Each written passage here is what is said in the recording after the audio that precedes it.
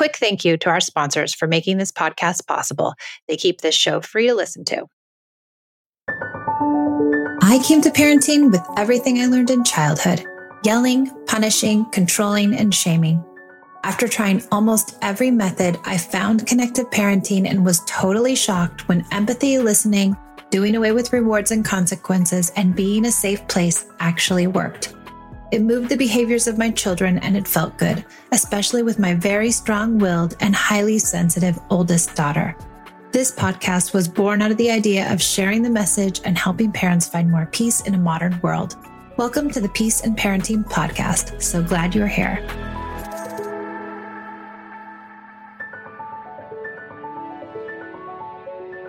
I am back, and we're going to talk about the inevitable and highly annoying child who likes to use cuss words. I feel like many kids go through this stage. Esme went through a huge stage of cuss words. It lasted a very long time, and it was highly annoying. So I have some insights. My other daughter, Pia, she's not so into cussing. I don't know if it's that she saw her sister cuss a lot, or if that wasn't her temperament, but she doesn't seem to be gravitating that way yet. But she's kind of a late bloomer, so we'll see. First and foremost, I think that what we really have to address is this idea as if you're cussing in your house and your kids are hearing it, then you're probably going to have kids who cuss at some point or another. So if you're using bad language, I'm no saint. Let me tell you that right now. I can have a very bad potty mouth when I want to, and I'm not scared of any word. In fact, one of my good friends who I go to see every summer, her mom really doesn't like cussing, and it's so hard for me when I'm around them to really curtail myself. So I understand how children feel, and I have an immature brain when it comes to that. So just keep in mind that if you're using profanity at home, if you're using it in front of your kids, that obviously they are going to learn it. Now, a lot of people will tell me, well, I don't use it, but my kids they still use it anyway. And that does happen. And sometimes kids hear it from other kids, or they hear it from other adults, or they hear it in, shows. So all kids kind of end up knowing profanity at one point or another, knowing some of these words and understanding that they're naughty. And it's no secret or surprise, really. The other thing that I would like us to really evaluate is what profanity means to you personally. Because there's some people that really, profanity doesn't really bother them. And they have like this idea that it's just a word and that it doesn't really hold meaning unless you use it in that way. Like if you say F you as opposed to F, right? It's an exclamation or it's a derogatory statement towards somebody else. So those are two very different ways to use profanity. If your child is going around saying F you to everybody, that's very different if your child is saying, F, when they do something that they don't like what they did. So really evaluating what the meaning is, and then really evaluating what do you believe around profanity and cuss words? And do you think it's the end of the world? Or do you feel like it's totally not acceptable and we do not allow that? And if you get too tight there, if you get that really too tight, not acceptable, we don't allow it, not in this house, not in this family, that is a definite, a lot of people will say, that's a hard line. That's a hard no. What does that mean? Does that hard line, hard no, that really means like, I get really emotionally upset when I encounter profanity in this case, or it could be aggression in a different case, or it could be lying in a different case, right? Those are hard lines for me. Absolutely not. But why? Why is that a hard line? And what does that mean? And why are you emotionally charged around profanity? Is it the way you were raised? Is it the way someone has used profanity with you? Is it that you detest it for a certain reason? So if you have an emotional response, in this case to profanity, your child sees that. They can feel it. They vibe off of it. And what you want to do is temper that response. Now, sure, you can have your own thought and ideology around profanity, and you can think in your mind, like, I really don't want kids who use profanity. I don't use profanity. It's a value in our house. But when you become charged and when you become emotional around it, it really does add fire to that particular incident. Because then you're going to come to your child with much more fervor, right? you're going to come down on them harder, or you're going to react emotionally when you see and hear them using profanity. And when that happens, now it becomes this place where it's this counter will, right? You don't want it, and your kid knows that. And so they really want it. And if you're a kid who sticks into this idea of counter will, then you're creating a space where there's going to be a conflict. So what I suggest is really getting into your own head and saying, okay, yes, I do not like profanity. I don't want it in my house. This is a family value for us. But also, my child is trying this behavior on. They are seeing what it feels like. They are trying to experience this new thing. And I can either take this stance of, I'm going to squash it, I'm going to make it go away, or I can take the stance of, okay, I'm going to be the guardrails around this process for them, and I'm going to help guide them. So if you can calm your reaction and temper your thoughts around it. And like I always say, I really do believe, and I've been talking about this a lot on the podcast over the last maybe month or so, is that your mindset shifts, your ideology changes, and your thoughts and everything that goes around in your head really informs the way in which you come to your children. So if you can just say, God, this kid's having a hard time figuring out, when and how to use profanity or to use it at all. And I'm going to help them figure this piece out, as opposed to getting angry and upset and sticking in really hard there. Before we dive into the next segment, a quick shout out to our fantastic sponsors who make this free podcast possible. ADHD affects so many of our families, and finding the right care can be a challenge. With Done, you can get the care you need 24/7. At donefirst.com, you have an expert team who can help you get personalized treatment for you and your sweet kids. ADHD doesn't have to jeopardize the connection you share with your family. Take a free 1-minute assessment and book an appointment with a licensed ADHD clinician as soon as the next day. Get continuous care, one-click refills, insurance coverage, and 24/7 care team support with Done for just $79 a month, and pharmacy copays as low as $0. Visit get.donefirst.com/podcast to learn more. Done. Turn ADHD into your strength.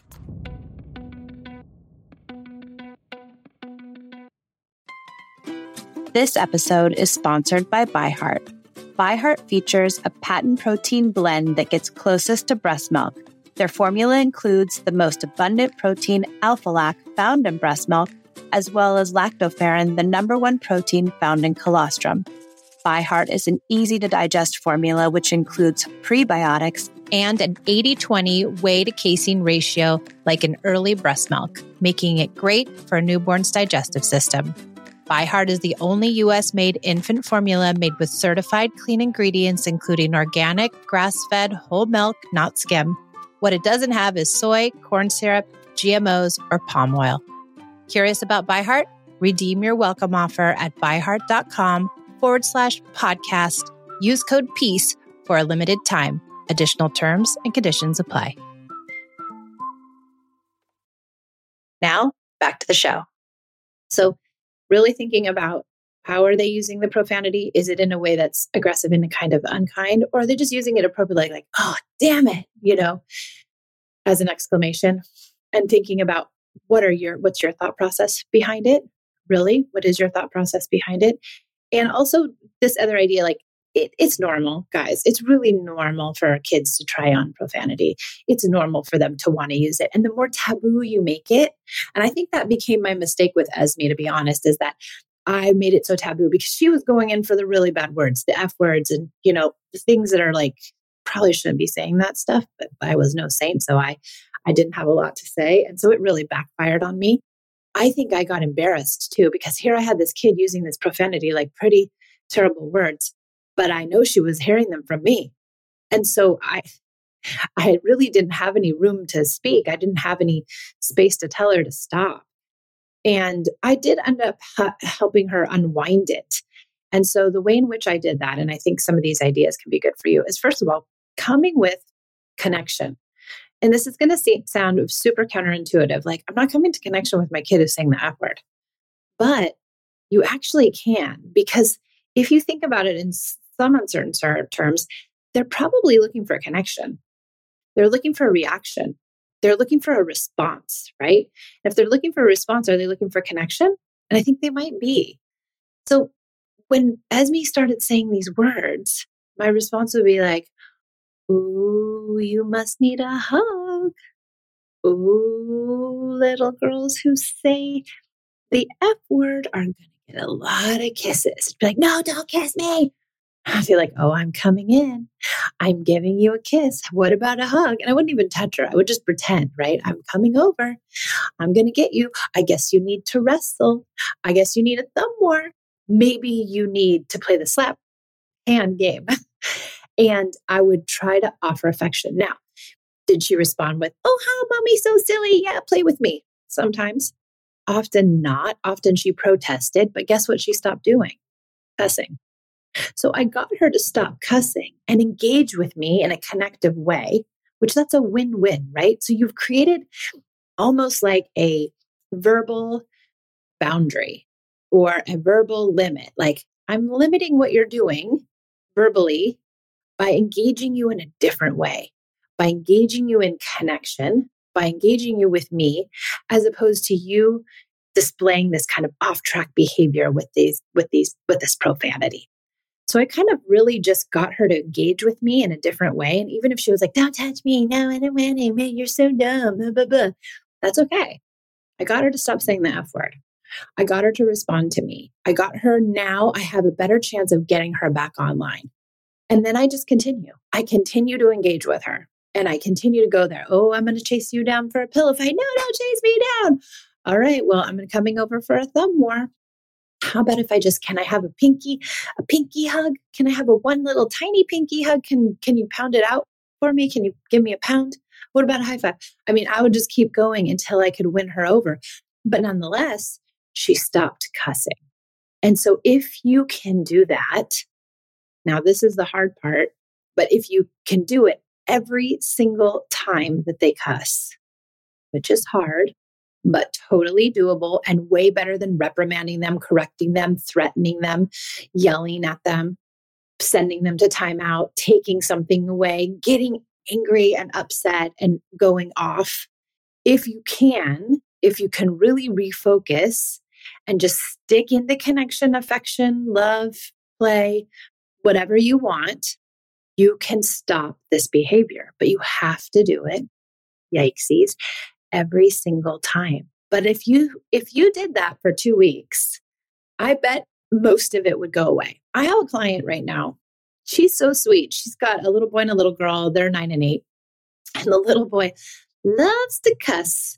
He really does. He's 9 and he loves to say all the words. And she's been, very upset about it. And so we tried this with her. And I've done this many, many times with many, many people. But she was very skeptical. She was like, this isn't going to work. He's not going to go for it. I'm rewarding the behavior.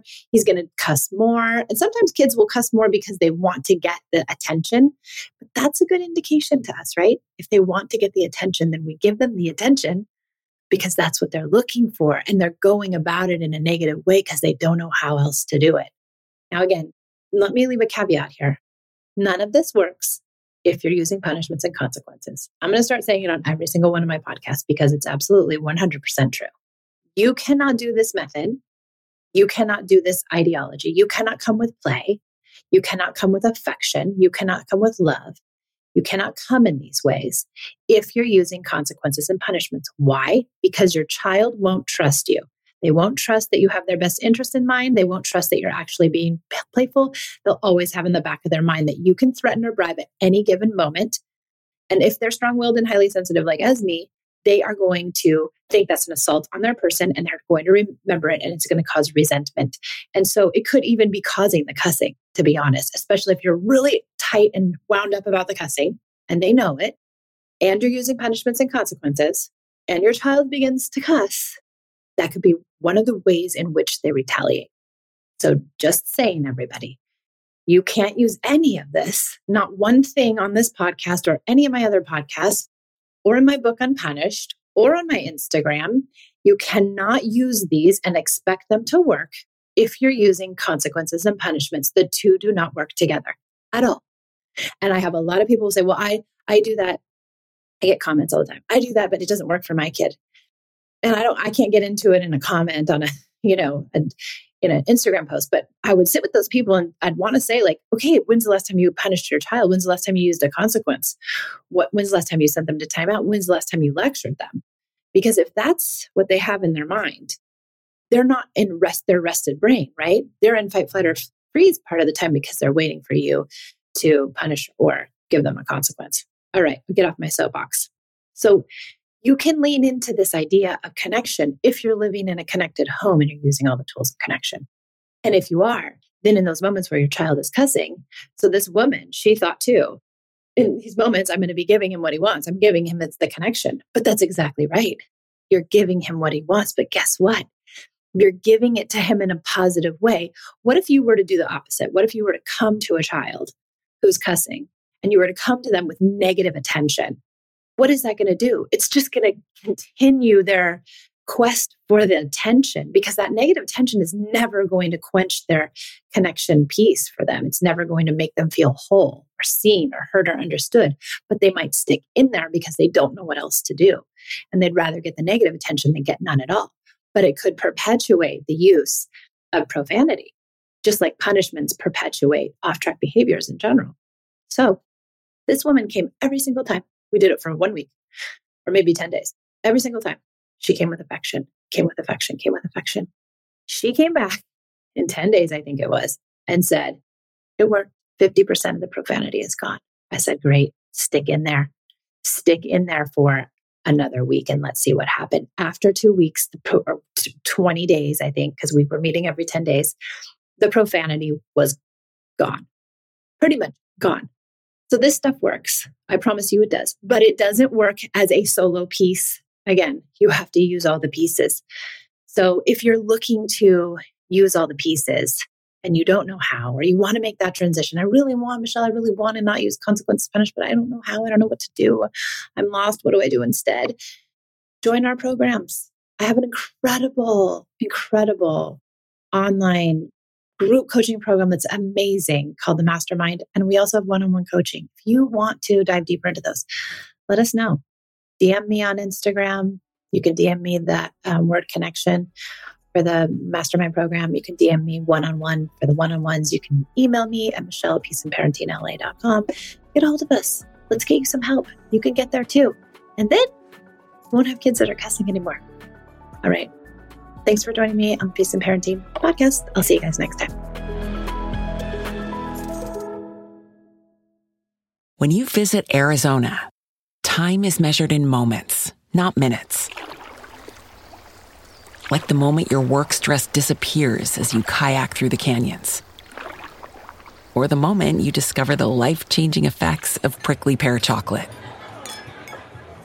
But nothing beats the moment you see the Grand Canyon for the very first time. Visit a new state of mind. Learn more at hereyouareaz.com. When you need mealtime inspiration, it's worth shopping Kroger, where you'll find over 30,000 mouth-watering choices that excite your inner foodie. And no matter what tasty choice you make, you'll enjoy our everyday low prices, plus extra ways to save, like digital coupons worth over $600 each week. You can also save up to $1 off per gallon at the pump with fuel points. More savings and more inspiring flavors make shopping Kroger worth it every time. Kroger, fresh for everyone. Fuel restrictions apply.